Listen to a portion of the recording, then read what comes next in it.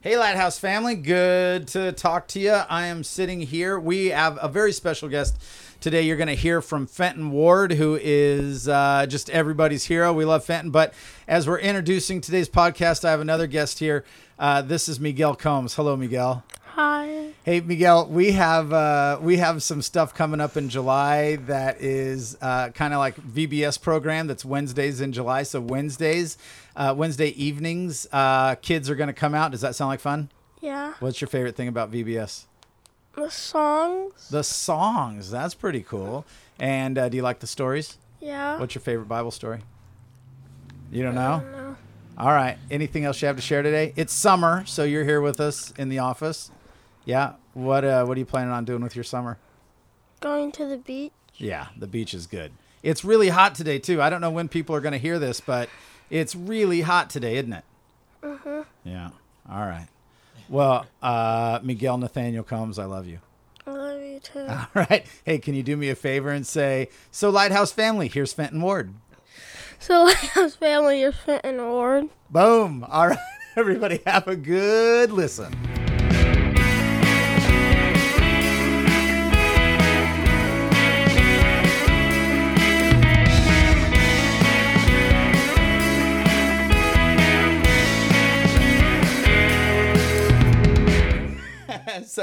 So welcome to Lighthouse Stories Podcast. This is a project of Lighthouse Baptist Church, and we are here to hear your story and talk about hope and joy. That sounds like a pretty good way to spend a few minutes. So today I am with one of my heroes. This is Dr. Fenton Ward, who is one of the first people that I got to meet when I got here to Lighthouse, and some of our first conversations I want to refer back to because those are some of my favorite conversations. It was fun. They're right at the beginning of our friendship. It's been an easy friendship. It's been a lot of love very quickly. And so Fenton, welcome. Thank you very much. Yeah. Let's hear your story. Where does it start? Where are we on the globe? Well, I'm wondering if you really want that, but on the early morning hours of January the 11th, 1936, Dr. Spickard rode with Sam Ward from his office in Okemah, Oklahoma, out into the country 8 miles to deliver a new child to a lady whose only other birth was 19 years earlier. And so the shock that was Fenton Ward arrived. Or do you want something more substantial? Do you? That was amazing. We are stealing this intellectual property because that sounds like the beginning to a Dickens novel. 8 miles out in the country, 8 miles out of town. Yeah. And you have an older sibling who's 19 years your senior? We were both only children. Yeah, it sounds like it. Is a brother or a sister? Brother. A brother. Was he out of the house by this fateful morning? Yes and no, because at that stage he was involved in the small family farm. Okay. Was your dad a farmer? Off and on and among other things. Okay. What'd you farm? Well, they only farmed 40 acres, which is just a little bitty one. And generally, that was most likely corn more than anything else in meadow. Okay. So Oklahoma, is it red dirt? No, it's pretty not. good loam. Okay. All right. So corn farm in Oklahoma. This is how a lot of really fun movies start, like kids just running, kind of freelance That's child. right. And was that kind of the growing up experience, just out running through the hollow and yeah. Playing in the woods against my mother's commands not to mess with where the wild dogs had their burrows. Wild dogs and burrows. Yeah. This was on Earth? Oh, yes. Yeah. That sounds excellent. I was on the farm at the perfect age. When I got old enough to work, we had moved. That is perfect. Yeah. What else did your dad do for work? Ran small things like gas stations, and he was the manager of an ice plant, and he was always bounced in and out of farming. And shortly thereafter, you were into World War II, where my brother took over the farming, and my father worked in the giant city of Okemah, which I think is at their peak was probably 10,000 people. Okay. And there's some sort of war effort there? Oh, yeah. I can remember, the major uniting factor of World War II was we weren't too sure we would survive. And so everybody As a was country, serious. Yes. like as a species, even. Yes. Would we make it through this? Yeah. And so, were your parents involved in the war effort at all? Was No, there a just- bomb factory or? No. Just small, rural Yeah. town life. And was it a happy childhood? Did you enjoy it? Oh, yeah. I've lived a charmed life all my life. You always say that, and I want to talk about that because nobody's lived a charmed life, and everybody's lived a charmed life Yeah. in one sense or another, right? So there's something about a decision at some point that you made to start telling people, "I've lived a charmed life," Yeah. and to the point where you've either started believing it or you really do just see. And we'll talk plenty about God as we go. I can't imagine you and I are going to have a conversation for very long without theology popping up. But where you've said that is a truer story than a story of suffering and sorrow, Yeah. even though there's parts of that there too. A very nondescript, plain life in many ways. Many ways a unique life. In the fact, start off with, my mother got pregnant at 39 in a period of time when they didn't do any monkeying around with the system. And so that was a bit. So yeah, did your brother feel like an uncle, like a cousin? Did you know him? No, it was all not to a great degree, but he took me with him when he worked and that sort of thing. And so in many ways, he was like a father would have been if that had been the normal age. Because your parents were older parents. Yeah. So father was 45, my mother 39. Yeah, so by the time you're 10, he's 55. Yep. When you're in the teenage scuffling around and whatever, they're in their 60s. Yeah. Or he is. Yeah, he died when I was a senior, just after I graduated from high school. Is that right? Has fatherlessness in some way played a role in your life, do you think? Or was there enough gift there that you feel like he gave you what you... I don't think I had any sense of loss in that aspect. Obviously, I lost my father, but I was already launched in a sense by then. Okay. And it wasn't a prolonged illness? No. Or... No, he had a heart attack when I was in 8th grade and destroyed my family financially. Not that they had a lot yet, but they'd just gotten a home, and in those days, you paid your doctor bills, and that was it. Yeah. And they had to sell the house to pay his medical bills, and at that stage, he was still pretty well disabled. And we're in the mid-50s. Yeah. Yeah. And, well, it's like right about at 1950. Okay. And I had an uncle that lined my parents up with a store that where you were it wasn't a franchise, but it was pretty close, where you didn't own the store, but you were paid in relation to whatever sales occurred. And we sold feed, bought cream from the farmers, sold milk and ice cream and all that kind of thing. And did you work in the store? Yeah. Okay. And so my mother and I carried the labor load. Uh-huh. My dad kept the books and gradually got to where he was back full steam. And then he died of a cerebral hemorrhage when July 4, after I graduated in 54.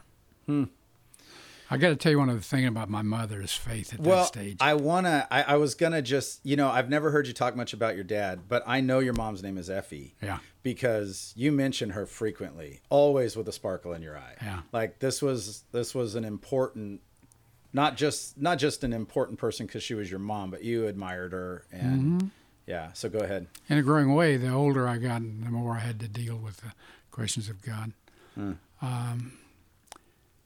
She had, as a girl, not been able to go to school because she had to run her parents' store a lot. Yeah. And take care of her brothers and sister. Consequently, she was not that well educated, but she was wise and loved the Gospels and Psalms and didn't care about the rest of it. Is that right? Yeah. Oh, you could get pretty far with the Gospels and Psalms. But anyhow, when my dad died, we lost the franchise. She had less than $400 left after we paid the medical bills. Wow. What did I know as an 18-year-old knucklehead, Yeah. sent about 300 of it with me to college to pay my first month's room and board, and my books, What a sacrifice. and launched me. Do you think there was a temptation in her to keep you home and be her support, or no? And she went to work in a hospital in the cafeteria. Okay. Made it the rest of her life. And I scooted off, fat, dumb, and happy, into the world. So you went to Oklahoma State? Yep. Go Cowboys? Yes, sir. Yeah. Yes, sir. But I think the Oklahoma University football game was was the weekend of one of my first Sundays here. Yeah. And we are still largely Oklahoman as That's like true. My, In our my, roots. my people are from Missouri, so I don't know how I got in, but there's a lot of Oklahoma fans here, or not just fans, but just roots, yeah. And I remember the maroon and orange showing up and going, what is going on here? So, correct me if I'm wrong. You, to me, like just knowing you and being your friend, you're a big city guy. Yeah. You're an intellectual. You like hustle and bustle. You're a go-getter. You're not a sit still and sipping iced tea and whittle on the porch kind of guy. You want to be productive. So was there for lack of a better word, was there a dissatisfaction with small town life? Did you have your eye on Oz Kinda. as you were growing up? There was that thing that always comes, and it comes for everything, for sure, male. And that is that we all aspire as teenagers and on into young adult life. Some people never get over it. Of that thing of, I'm going to be president someday. Yeah. Yeah. Obviously, it will, because it's me. Delusions of grandeur. That's Yeah. right. My mom says I'm the best one ever. Yeah, that's right. And so I went off to school, sadly, in hindsight, not worrying much about mom, just Yeah. out to tackle the world. Yeah. What'd you start studying? Listen, the Lord has built me along the way for what I am in many, many ways. Start off with what He built in me, I think, before I was born. Yeah. And that is my bachelor's degree is in advertising and public relations. You don't get any better training for evangelism than that. And then work was primarily sales. And so all that stuff was stacking up, as I went along. What was it that attracted you to marketing? Is it you enjoyed Default. Oh, is that right? Yeah. High school, I thought about two dreams that happily the Lord delivered me from, because it would have probably ruined me or killed me or whatever. One was I thought it'd be great to be a musician. I wanted to talk to you about Hey. music. Yeah. Who knows if I'd have died in some loft in Brooklyn if I had have, or I wanted to paint. Yeah. But I did decide before I got to school that I liked eating more than painting. Okay. That was in high school you came up with that. Yeah. Yeah. So the closest thing was I'll go into advertising. That's graphic. And I didn't give much thought to the written side of it. But that opened up as I went in. Were you an orator of any kind in high school? No. No. You did. That came later. No, I spent grade school and a good amount of junior high very obese, which meant I went through all that whole thing of the last one picked for the game. It's a lot of fun. And all of that struggle. So I got into that to some degree, not expecting to be the one to be the president of the junior class. You kind of felt like a behind-the-scenes guy. Well, and even that, and one other thing I think I did psychologically was that I made that division along the way that I would rather lead the outcasts than be part of the bench warmers of the accepted. Let's find a tribe that's looking for a leader.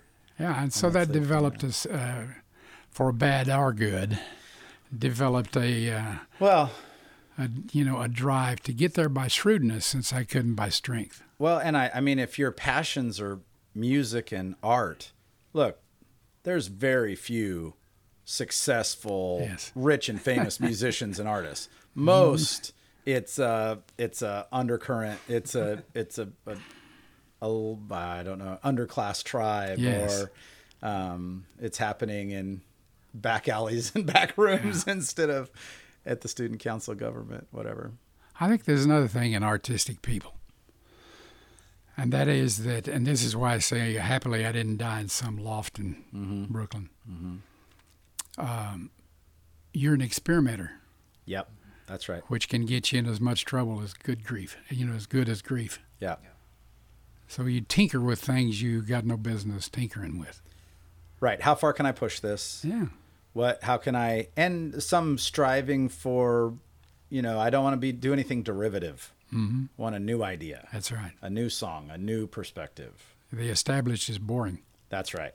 That's right. Which is, there's always that cycle in art and in music where, well, the established was avant-garde at some point, Yeah. but then it was copied a million times and got boring, and it's time for a new quantum leap forward. Mm-hmm. So before we leave Oklahoma, we should probably talk about Jesus and Margaret. Yeah. Yeah. So what did faith look like when you were a kid? Were you in church? Yeah, I was in church. But I got saved when I was 9. The impact, well, you guys can edit all this down, but the long story is, first time I ever gave any thought to that you had to make a commitment to Jesus within Vacation Bible School. Yeah. And I didn't go down and make a commitment, but I thought I better think about this. Huh. And I spent about 2 weeks mulling it around at the level you can do at 9. Which is deeper than people give it credit for. Yes. There's some deep Yeah. thoughts that are happening in the heart of a 9-year-old. And I was sitting up outside the back porch on the farm, climbed up in the peach tree, watching the sunset, and gave my heart to Jesus. Uh-huh. So if you haven't gotten saved in a peach tree, I'm not sure you're going to make it. Told my mother, told the church. Then went on later, met Margaret when I was in high school. Yeah. Fell in love with her the first day I saw her. Okay, let's get to Margaret here in a minute. I want to tell you a story. At least 2 of my children have come to the Lord apart from my involvement. It wasn't in a peach tree, but it was, hey, guess what I just did? I just gave my heart to the Lord. And I wonder if Effie had the same, instinct that I had, like, I need to make sure this was That's right. And I've been dreaming since I held you as a newborn that I was going to lead you to the Lord. What do you mean? Just before you got out of bed, I hadn't thought of that. Yeah. So I wonder, you up in that peach tree, just you and Jesus. Yeah. That's cool. Okay. So so where'd you meet Margaret? We were moving, and I moved from Veneta to Pryor, met her halfway through sophomore year Of high school? of high school. Really? And there was a really strange thing. There was a cadre in Pryor, I don't want to condemn any of the city, of girls that were tight as could be, about 8 of them that in the class I was in were legitimately moral guides for the class. In a positive sense? In a positive sense. Wow, that's a They gift. didn't carry signs or anything, but Yeah. I mean, these girls were serious about being moral. Wow, neat. I came from a town, Veneta, which was next to Grand Lake, which is about half party town. It was the opposite extreme. What is Party Town in the 40s or late 40s? What's that look like? Are kids drinking and Something wild like mixed bathing. yeah, you can't have that happen. No. Yeah. But anyhow, she didn't have it. She wouldn't give me the time of day. Yeah. I had a sharp little car, and when any of those gals needed transportation, I was in like Flynn. Otherwise, right. they didn't know I was alive. Yeah, that's fair. Yeah. Tiffany frequently says that, I don't know if she says it like this, but that she fell in love with my truck about the same time she was falling in love with me. Ain't nothing wrong with that. Yeah. So you were the ride, and you saw Margaret, and your heart leapt and butterflies in your stomach. I can understand why anybody hadn't snagged this girl. At 15. Yeah, well, what would it be? About 16, yeah. Okay, yeah. So did you grow a friendship in high school? Not particularly. Did she go to OSU? She went to Northeastern, which is in Tahlequah. I don't know any of these towns. How far are we talking? It's about halfway from Pryor, where we lived, to Stillwater, where I went to school. Okay. And anyhow, last time I talked to her before I went to school was I had a Jeepster convertible. That's right. And she and her buddies had taken and written with soap all over it, and I was hot. And I tracked those girls down, and they were at Margaret's house. And so, with the help of her brother telling on her, I rousted those girls out to wash my car. Yeah. And about a week later, I went off to school. And about a while later, there it is. Yeah, we just looked up Jeepster convertibles. Man, that's a heck of a ride, Fenton. Yeah. Anyhow, and so I got a letter from Margaret saying, we ought to correspond. You can report on the Pryor kids at Oklahoma State, and I'll tell you about the Pryor kids at Tahlequah. Okay. And from that, developed. She finished her bachelor's without taking any stuff in 3 years. And we got married, and I took me 4.5. Okay. Because I took all kinds of fun stuff, like aviation flight, golf. Those are important things. Yeah, well, I'll tell you what. If you're going to be a marketing guy, being decent at golf is not a bad idea. Yeah. Probably a lot of deals get done. Yep. So we got married after she graduated. She did her master's while I finished up, and then we went into the Army. Oh, okay. Were you ROTC or ROTC lieutenant? Okay. Is that how you paid for college, or? No, I worked my way through school. Okay. And so I'm trying to do math. What year are we talking now? I graduated January of 59. January of 59 and straight into the Army. Yeah. For how many years? 4. Okay. Cool. I gained 1 year above the 2 required because they went out and let me fly an airplane a while. Okay. I never followed through with that in the Army because they changed the rules and a bunch of other stuff, but I would have never been a good pilot because I never got really comfortable with where it was second nature. But anyhow, so that knocked it up to 3. While I was in Germany, they put up the Berlin Wall, which knocked it up to 4. You were in Germany when the Berlin Wall went up. Yeah. I never thought I'd live to see it come down. What's the temperature of the room in Germany as the Berlin Wall's going up? Is there a lot of fear? Yeah. There was evacuation notices for your family if, quote, the balloon went up, which in hindsight were ridiculous. I don't even know what that means. It means, okay, Margaret and Carla, head for France. Hope you make it. Was there a literal balloon? No. That's the lingo for if you go to war. Oh, I see. In other words, if the tanks roll out of, by the word later, Ron served, Grafenwehr, which is the East German border. If the tanks roll out, I was down on the southwest border, then you've got like about 4 to 6 hours to get out. Wow. Ron was there much, much later, but his distance was 15 minutes. Wow. But it never had to be used.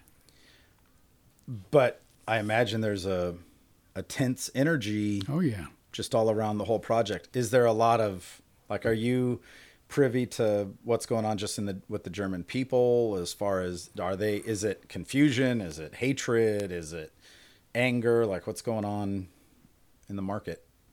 No, I don't think so. There was tension, yeah, but it's kind of like illustration I use a lot of times, how we become complacent to danger. It's like the people who live at the base of the volcano. Yeah. And that was kind of the feeling. Something might go, but you have to go to work anyhow. Yeah. So when you left the Army, do you have a job lined up? Or is there a job? You did. And so that, had you decided where you want to live in the world at that point, or was it just go look for a job anywhere? No, I did the best I could. I enjoyed economics in school, and I did the best survey I could, and I decided that there were 3 economic hotspots in the nation: Okay. Los Angeles, Yep. San Francisco, and Houston. And I told God, I will never live in California. You did? And so I went to Houston, All right. All right. which was good. Yeah. Went into retailing. Like work at a. I was a buyer for a men's, Oh, okay. area. Yep. which, not to rush the story too much, and I realize you guys, edit this down to sanity. But We're hoping not to.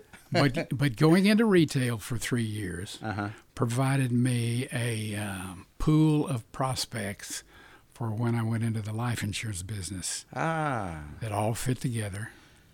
And then the life insurance business and the security stuff gave me what's called renewals, which is ongoing pay, to help with seminary Yeah. and even when Tarzana was started. Would you say like you're a networker? Like, Not as good as I should be. okay. So the relationships that you're building when you're working in retail, you don't have your eye on. I'm meeting this guy and I'm getting to know him for some future business thing. You're just trying to kind of get the job done, and relationships are a byproduct of that. More than it probably should have been. Okay. Where are you with your faith as you're climbing ladders? Are there seasons of Yeah. complacency? Best part of my testimony I skipped over. Let's hear it. When I got saved at 9, I was so tickled to escape hell and death Yeah. that I said, okay, God, we've done this. Goodbye. Well, I'll call you if I need you. if you would have been in a pear tree, maybe. Yeah, maybe so. Yeah. I didn't even give it a thought. I thought that's all there was to it. I got this great amount of discipling when I got saved. Well, praise the Lord, Fenton. Sit down and fill out this card. Okay. That didn't work. I had done it. That's amazing. When Margaret got pregnant with Carla, there was that sense of, what are you going to teach your kid? If this thing's a lie, you ought not teach it.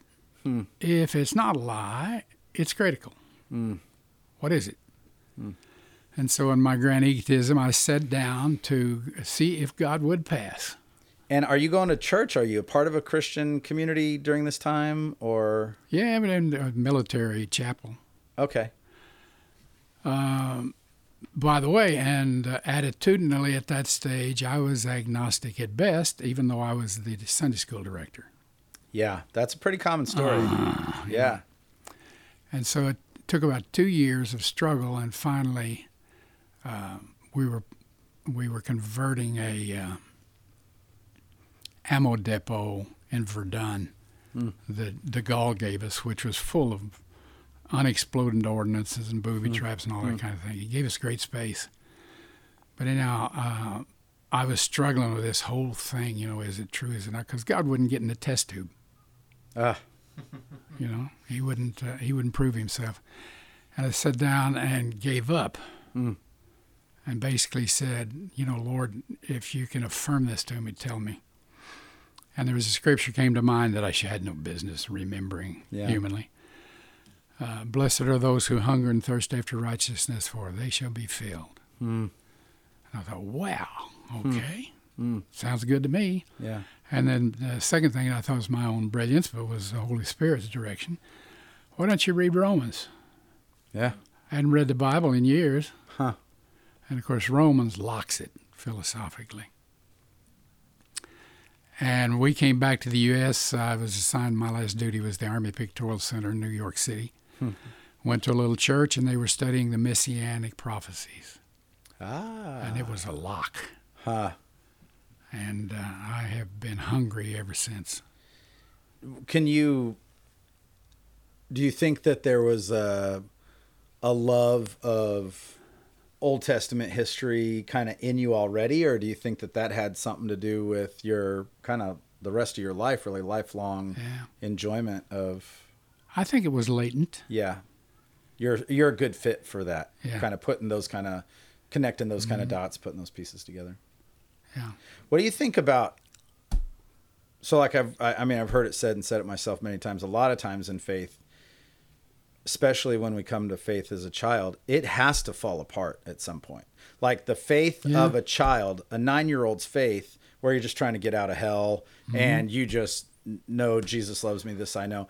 That is really not a faith that can sustain grown-up life. No. There's too much burden, too much suffering in the world, too many big decisions for that simple faith. And I think you do come around to Jesus loves me, this I know. Like that's where you end. But I mean, I don't want to put words in your mouth. Is that kind of like your story, that it falls apart and you have to spend some formative years in your early 20s putting it back together, seeing if there's a faith that can bear up under the burden of Germany and marriage and child and all of that. Yeah, what questions can you have at 9? Right. And, you know, one of the things that you and I have always connected about is, man, questions and even doubt are not our enemy. No. They're imperative in growing in the Christian faith. Yeah. I wonder if, you know, one of the first things in a first meeting, like before I even started working here, there were maybe 10 of us in a room, and I said, hey, what are your dreams for Lighthouse? You know what I'm going to say right now. You said that you would love for Lighthouse to be a place of philosophical inquiry. And I knew right then we're going to be friends. Like that's exactly what maybe the church is sometimes afraid to be. Why do you think that's so important? And what do you mean by it? The sense and degree, you know, I think it should be, because you have to venture past the 9-year-old. Yeah.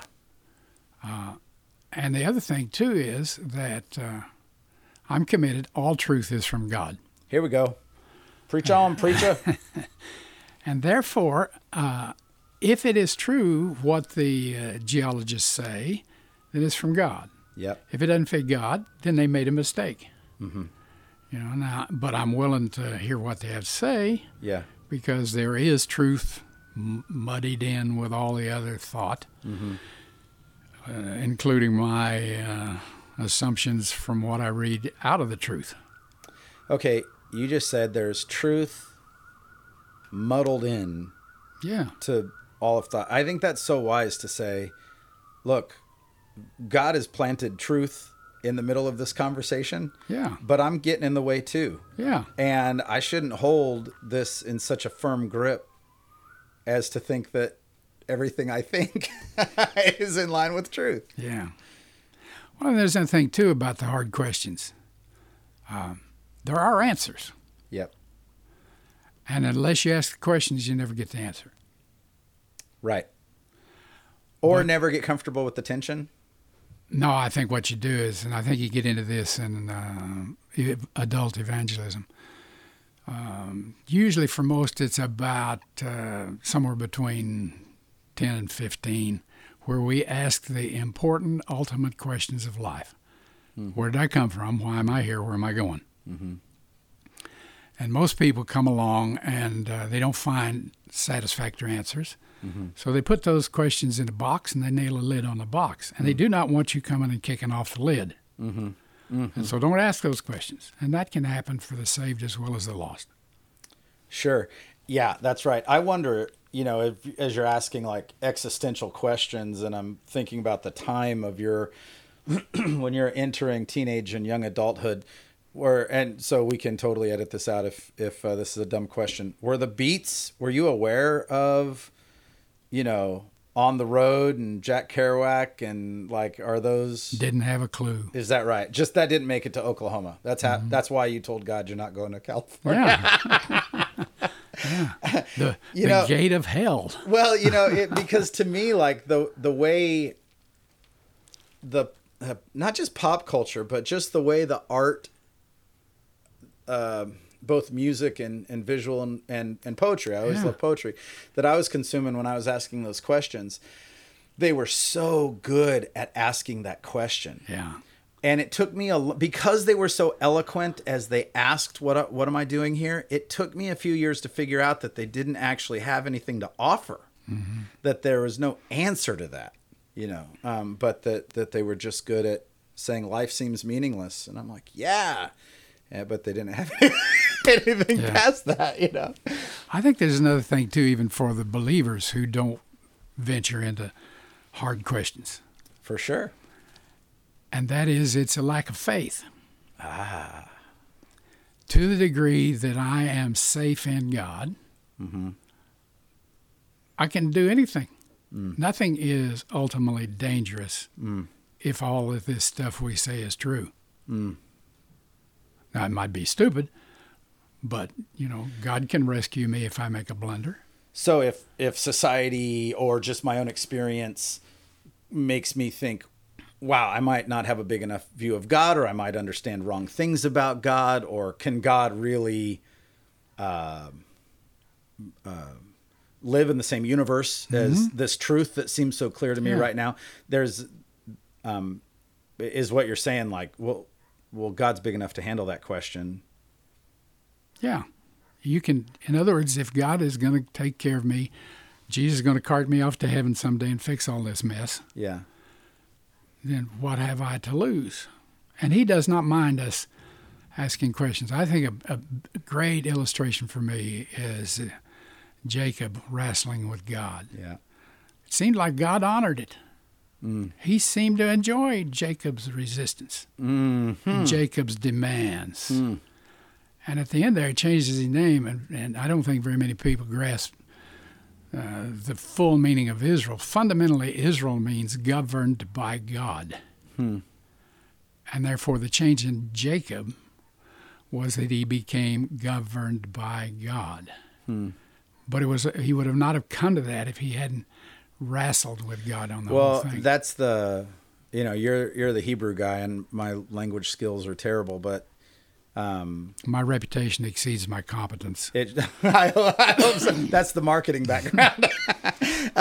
But isn't in that word Israel? There's an element of wrestling, of a striving. Stop lying, you deceiver, and have some honesty as you wrestle with God. And it cost him too. I mean, and a lot of times it does. Like a lot of times you don't come out of the time of philosophical inquiry bright and shiny. You come out with a deeper truth. You come out more sure of your relationship with God, but you do come out limping. You know, if you want easy answers, the scriptures are not the place to go for easy, for true, for deep. Yes, but parenthetically, by the way. Yeah. Esau, seeing a crippled brother, may have saved Jacob's life. You think if Jacob shows up in full regalia, there might be a fight? There might have been a fight. Yeah, and not one that Jacob had a great chance of. Yeah, I like it. So you're in Houston. Yeah. You go from retail buying to selling insurance, and fairly successful? Yeah. Yeah, making a living. Oh, yeah. Raising kids. Things are good. Good life. Margaret's a school teacher? Primarily at that stage, stay-at-home mother. Okay. Your friendship with Margaret is fun for me to watch. The two of you, have you guys just enjoyed laughing together? Oh, yeah. That's always been a fun relationship. So you're in Houston, things are going well. And then there's, I've heard this story a little bit, but I'd love you to tell me again, just the transition into ministry. There's some internal, what we might call internal leading. There's also some external forces that are playing together that make it pretty clear it's time to go to seminary. You know, I've looked back at that a lot to try to figure it out. The thing that came to a head in a sense, by the way, you know, I've said this to you before. I've done everything in a Baptist church except to run the women's ministry. And at that stage, I was chairman of the deacons in my church. But I was bored with the whole mess. Yeah. And so I had all this aggravation within me. You know, Lord, I would have liked to run around with Paul and Silas. They were doing good stuff. That looked like fun. And here I am in the maintenance. Yeah, the deacon board meetings in the church in Ephesus are not recorded for us. But I went through about a year and a half there where basically God was saying, you know, It's not my fault things are boring. Ah. You know. Oh, my Then fault? I'm not boring. You're boring. You're boring. That's right. And also, I have always been just addicted to trying to figure out prophecy. Yep. And so, you know, in my life story and all that, but I'd work on it sometimes when I got the fever, get frustrated, put it away for 2 or 3 years, and come back. Huh. And so there was a sense that developed at work, which is basically kind of this, and that is, here you are, you know, working on either personal plans or corporate plans for retirement 40 years from now. I wasn't sure we had 40 years. Okay. Jesus is going to have to explain to me when I see him why he's late, you know, but I'm going to give him a slide on it. But I'm sure he's grateful. yes, Yeah. I'm sure he is. You know, what good is all of this? Yeah. And that developed into going to seminary. Okay. So what's that conversation like as you go in and say, "Hey, Margaret, you know this well-paying job I have? Yes, it's gone. I'm gonna quit, and instead I'm gonna go back to college and solve all the world's problems with Old Testament survey." When I went to seminary, I did not have a sense from God what I was supposed to do. Seminary is good for that, right? Like Yeah. there's a lot of tracks, there's a lot of options. Yeah, but I had one thing I was happy about. I had my personal theology locked. Before you got there. Yeah. But there was this sense, and I never realized till years later when you go into a vocational ministry, we all have that sense of God has called me, but we don't realize that we're dragging people along with us into the fight who For may sure. not have any sense of call, That's right. and they will suffer. Yep. But anyhow, we got into that whole thing of is this true or not. Told Margaret finally, put it off longer than I should have, because, you know, this was in the fall and January is the next semester. And in your heart, you're planning on being there. Not fully. I Okay. just hope to figure it out, but it seems that's the direction. So I told her, and her response was, I don't see it. We're well located. We got the kids in the good school. This is the house with the white picket fence. Everything is fine. I don't have any sense of it whatsoever. You know, God has not given me that call, but I'll go with you. Wow. So we trudged off to Southwestern to, you know, get some advice and wisdom. Okay. Had an appointment with 3 different profs. Went to the first one and said, you know, basically, this is my story. You think I should come? His attitude was, oh, my, yes, with your business background, we need that desperately, you know, because very few, if they go through Bible school and then right into No seminary and all kidding. that, you know, Yeah. they're not equipped for It's the, a well, big yes, hole. come. Oh, that's wonderful. Went to the next guy and he said, no. Fort Worth's got preachers stacked up all over everywhere, unemployed. The business world needs Christian businessmen. Yep. Well, what Yep. do you do now? Both of those are true. Went to, Tiebreaker. went to the third guy, and I told him the story, and he basically said, well, you could come or you could not. Went home with no help whatsoever. Yeah. Looked at housing, and there's some of the places on the list that were pathetic. So that wasn't encouraging to Margaret. Yeah.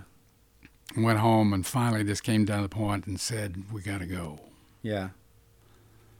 And so we went What's off. that feel like? Like, just, I think the question that I've been asked more times in my life is, how do I hear God's voice? How do I know God's talking to me? So could you just like make it as earthy as possible? Is it a discontent? Is it a sitting in your office at work going, I just don't care about this anymore? Is it being at church going, I have a vision that I feel like I need to lead? Like what's it look like? I've been trying to figure that out ever since. Okay. The observable parts was this sense of, you know, good grief, you know, this is not worth the effort anymore. Mm-hmm. And the other was, all the world's going to hell in a handbasket, and nobody seems to be doing anything about it. Okay. So there's that push-pull, you know, thing. But the other thing I've tried to deal with later in life to figure out, and I haven't succeeded too well, is this thing of faith. You know, faith, I'm committed, is a gift of God. It is not we do not produce it. Right. we have to somehow exercise it, but we don't produce it. And when I look back on what got us to L.A., humanly speaking, to have gone through all of that, you would have had to have been insane. Yep. Flat out insane. But I coasted through all of that, just unconcerned. How much of that is just a passion for the scriptures and an enjoyment of? I don't know. Yeah. But I never, almost to a point of irresponsibility, never gave it much thought. About how we're putting food on the table How we're next. going, when we went to L.A. So why don't you? Yeah, go ahead. Well, just tell us a little bit. You went to L.A. and you were a local church pastor, but your Church planter. But the emphasis was you were on the mission to reach the Jewish community. reach the Jewish community. And not exclusively, but to have a congregation that had Jews beyond token Jew. Okay, yeah. To have the flavor of the congregation be rooted in Judaism. We were not a Messianic synagogue where you did the whole shtick, Right, and all okay. that. Neither were we a WASP church. Uh-huh. We were with this weird thing that nobody could figure out. Yep. But God worked miracles, and Margaret, by the way, became the dominant wage earner, teaching in an adult school, which was tremendous blessing, even to the point of today that she has our medical covered. So anyhow, I was retired. But I started out, even though this was 77, I started out at $800 a month. Oof. Highest How ever. old were you? Let me see, 40. And how old are the kids? Had one, Carla, we sent back to East Texas Baptist College to start college. Robert was in high school. No, junior high. Chris was in grade school. So you have a college student, a junior higher, and a kid in elementary school. You're 40 years old. You've been to seminary. You moved to the place where you told God you were never going to go. Yeah. And, I mean, that sounds electrifying. It sounds like so much fun. It also sounds terrifying. Yes. But God protected me from that somehow. From And the by terror? Yeah. Yeah. And somehow, by the way, bought a house in L.A. that if I'd been on the other side of the desk approving the loan, I would have never approved. Yeah. Yeah. It was insane. Yeah. So what was life like in LA when you started? One of the, especially when you're a church planter, one of the struggles I think that people might not know about being a pastor is the beauty is there's a lot of freedom in it. The hard part is you don't always know what to do. You don't always know what your day's supposed to look like. You don't always know, like, what's the tip of the sword. I'm praying, I'm studying, but I don't have a clear word as far as where to have lunch today or how to grow a church. So what's it look like day to day? Well, as a church planter, you do everything from sweeping out to preaching. Had a church died in that building? Or? Yeah, several had. Okay. So it was a church facility. Yeah. Looked like a church. Okay. By the way, getting a building's not always a good deal. No kidding. Yeah. And by the way, the last group that was there had turned it over to the association with a mortgage, and so they also wanted us to turn in part of our tithes to help pay off the loan, Yeah. which in hindsight was ridiculous, Yeah. but we'd managed it. So what'd you spend your days doing? The mission is we're going to have good conversations with Jewish folks. And so were you passing out flyers at the synagogue parking lot? No, you got to. God calls you to be brave, but He also calls you to be smart. Yeah, yeah. First thing was to get a viable group that could survive. Yeah, that's right. My first struggle was developing preaching skills. I didn't have any trouble, with the Bible study, but the delivery and all. And then we just did whatever we could do. We looked for things we could do to stand out. And Christmases, we sang in the apartment buildings, for example. Invited people out in the quadrangles to sing, and then hand out leaflets. Yeah. And we did and the Lord, picked us up a few here and a few there. And, there's an area for you guys to think about on this. For good or bad, within 5 years, the congregation will be exactly like you. Mm-hmm. It'll be strong where you are strong and weak where you are weak. Mm-hmm. And so basically what Tarzana was more of a mission organization than a standard congregation. Mm-hmm. And I don't think it's because I got to, point the ship, but it was the greatest congregation I've ever been in because none of them came out of a Christian background and didn't know any better than to talk about Jesus as well as the Dodgers. Uh-huh. They didn't realize that this was off limits. And so they were ready to go get them. Huh. And they developed where about a third of the congregation was Jewish, international. Two of the greatest joys of my life one Sunday morning, I looked up and the two guys that were taking up the offering, one was retired Navy, who'd done the gun bolts in Vietnam, and the other one was a North Vietnamese who had been liberated, come through China and had come. Wow. And I saw Sundays where there was Jew on one aisle and Gentile on the other. Sure. And it was a great joy. You seem especially suited for that sort of work. Yeah, God built me for this. He really did. Even the whole philosophical inquiry thing, the no easy answer thing, the functioning agnostic in your early, adulthood thing. It's a great place to start a conversation with a Jewish thinker. That is much more biblical thinking than academia sometimes lends you to think, we're supposed to think about the Bible. Yeah, culturally, I found a home. And tremendous blessings that different perspective gives. Can we, I want to talk about your writing a little bit. And let's maybe start with what you're working on right now. Because you are working through the Torah it's a pastoral kind of commentary. It's not super technical, super useful, super practical. I enjoy reading every chapter. There's not too many, this is still a non-traditional path that you're kind of on.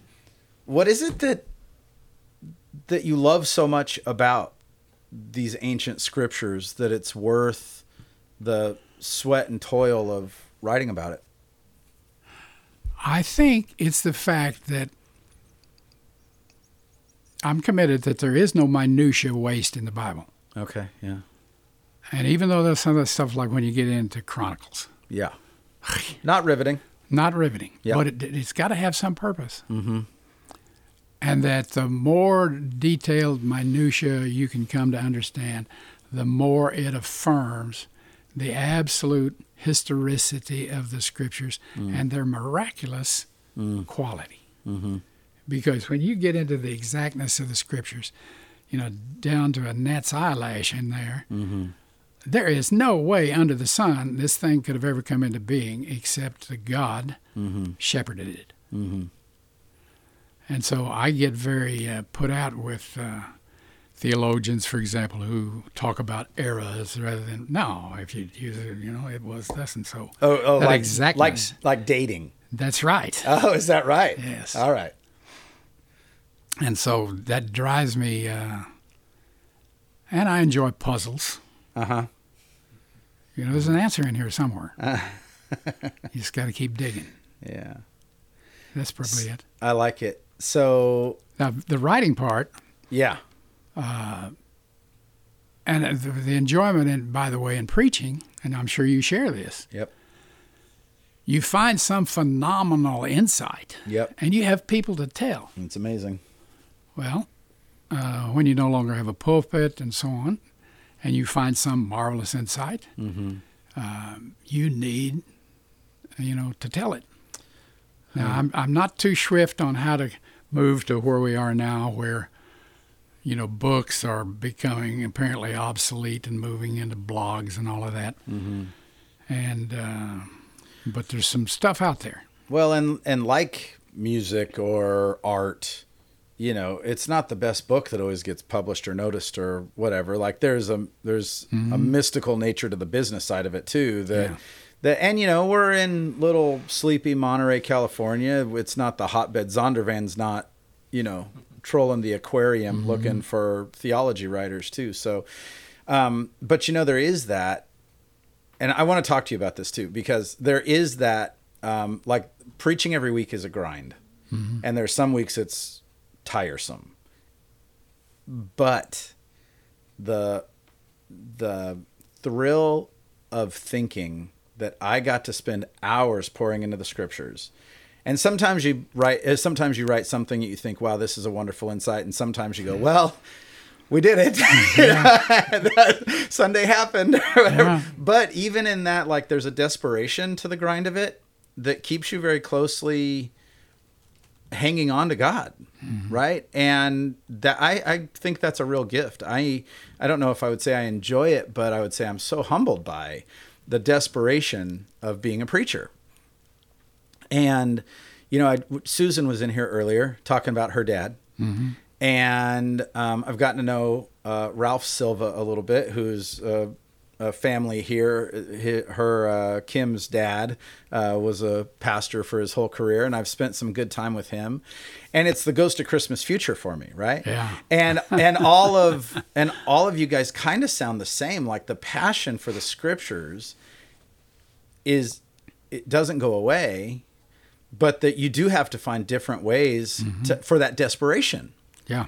To have some kind of like, it's not that I have to produce something, but without a deadline, I'm not sure I'd ever get to the bottom of this question. So I've talked too much. Am I on it? No. Is there something there? Well, but see, my pattern was different from yours. Okay. I never preached a book. Okay. Whether I was right or wrong may be up for question. Jesus was a topical preacher. It's okay. But I basically preached what I was discovering. Huh. So you are just chasing rabbit trails. You got it. And standing on Sunday morning with a manuscript. Yeah. Saying, here's what my week was like. And I always, by the way, and this is rare, I always preach from a full manuscript. Now, you got to read it in a way they don't catch you. Right. But it's good because you don't run over, and you can, anyhow. Do you remember the word count? I got it written down somewhere, yeah, I'm sure. I would be interested in that because there is a word count that I know when I get there. Okay. We're about there, yeah. So, and the great terror of me when I graduated was, how in the world do you get 3 messages a week? That's hard. Yeah. But I never ran out. Right. Yeah. Now, there were some times that I went in and I was excited about stuff and they were excited. And there were times where I was excited and they were. Yeah. I've never experienced that. I looked out at these people who didn't have a clue. Yeah. The one that's classic, when you look at the cities of refuge. Yep. There's about 15 things there that reflect what Jesus ultimately was. And I rolled in and preached that. I only preached it one time because nobody was with me. And if you get into those times when you know they're not with you, man, that's a grind. 20 minutes is a long time. It sure can be. So, well, we all have those. There are. Well, yeah, it's a whole different. That's a whole different conversation. It is though. It's hard to. Well, there's 2 things. First of all, in preaching, not that what we do is the same as the inspiration of Scripture, but there's a parallel in that I can sit down and write whatever you need me to write. Like if you're just looking for somebody to stand up and talk, and you know me, it's 40 minutes on a Sunday morning.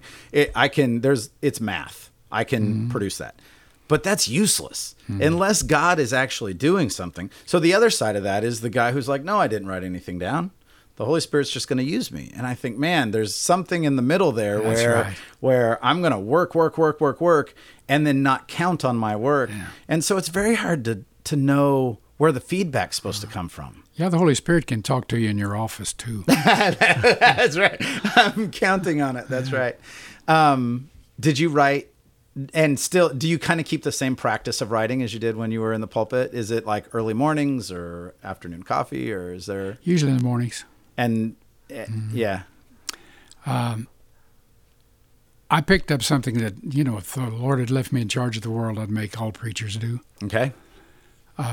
In the insurance business and in sales, I was given categories and kept my time. You have this if you're in any business where you sell your time, where you have to bill 4 hours. Yep.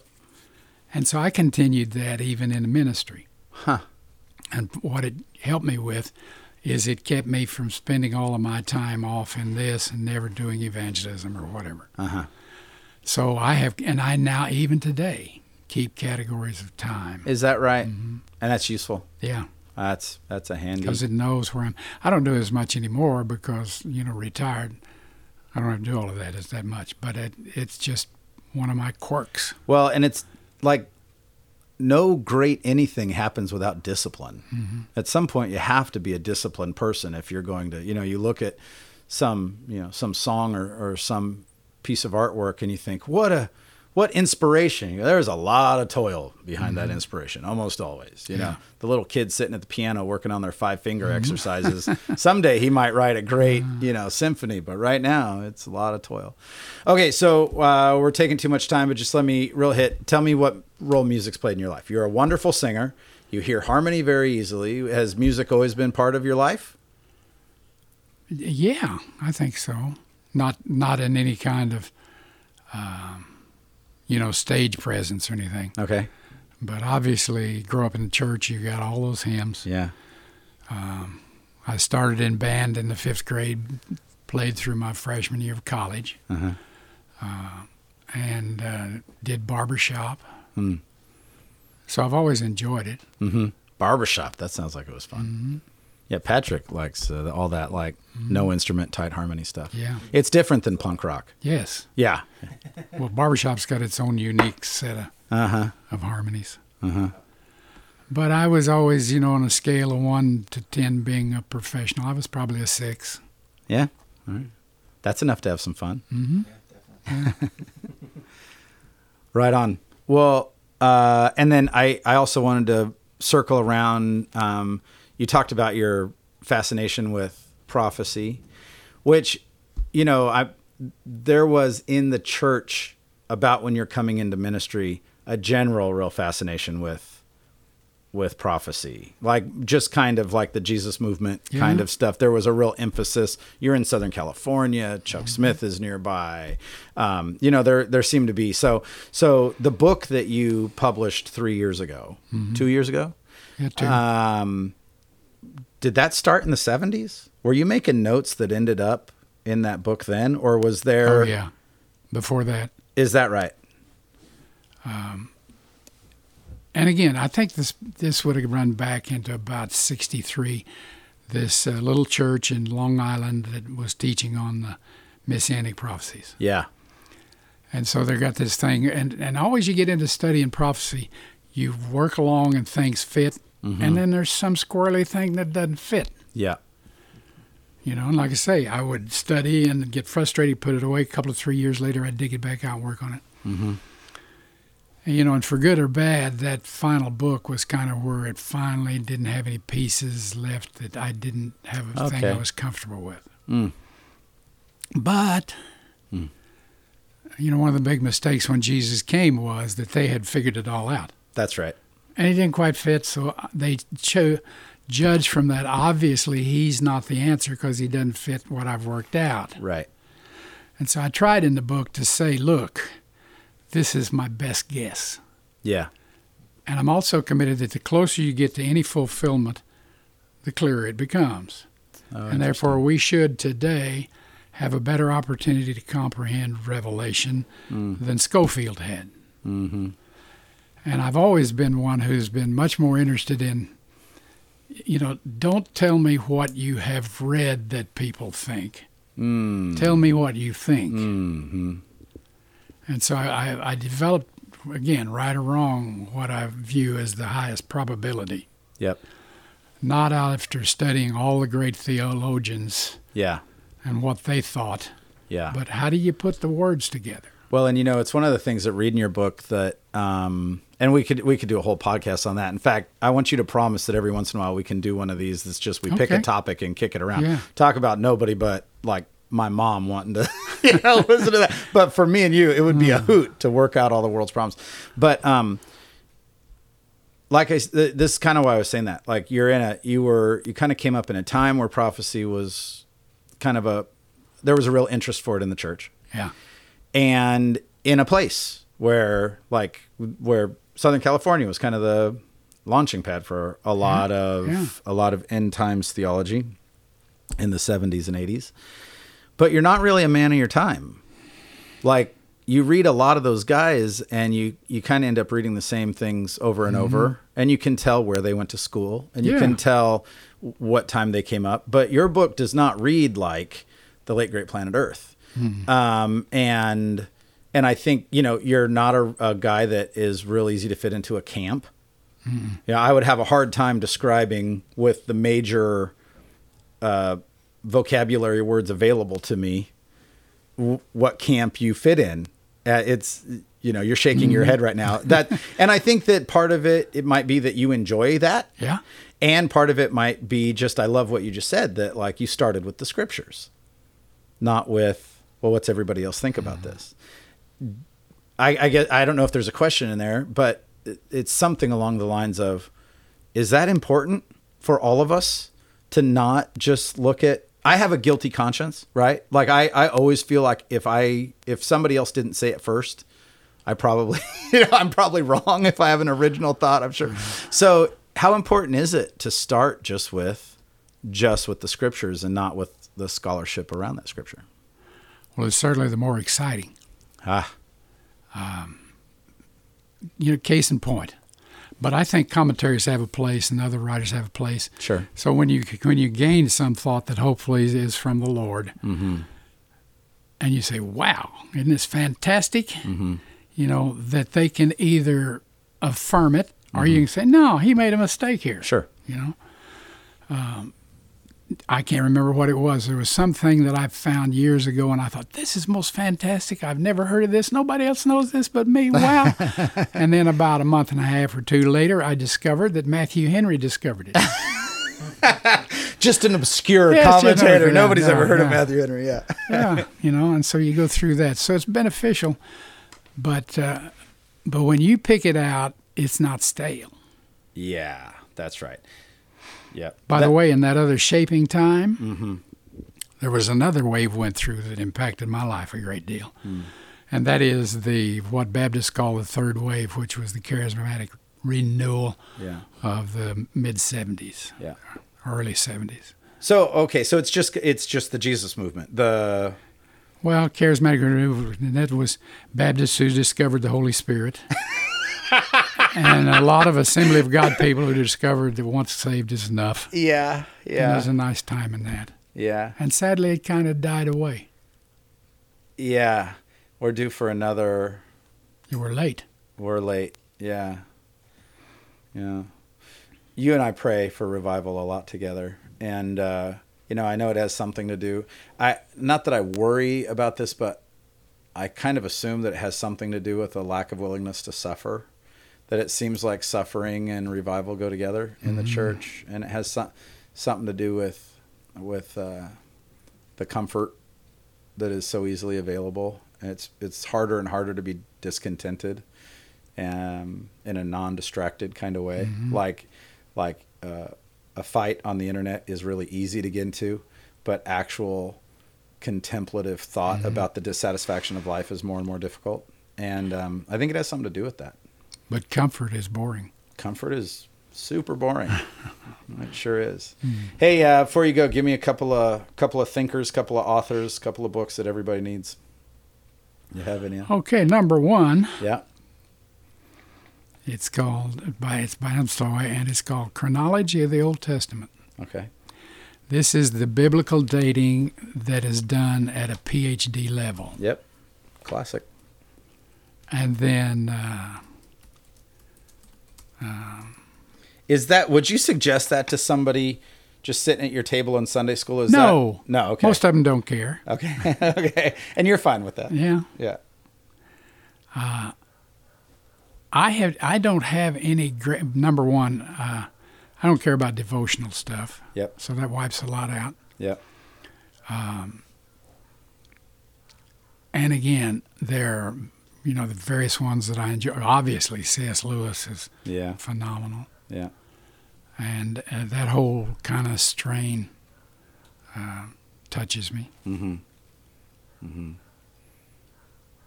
But and again, I get into a lot of stuff of history, Mm-hmm. so I like to deal with that. What percentage? How much do you read of theology and then non-theology, or consume? Maybe is better than read. I'm big on current events, Mm-hmm.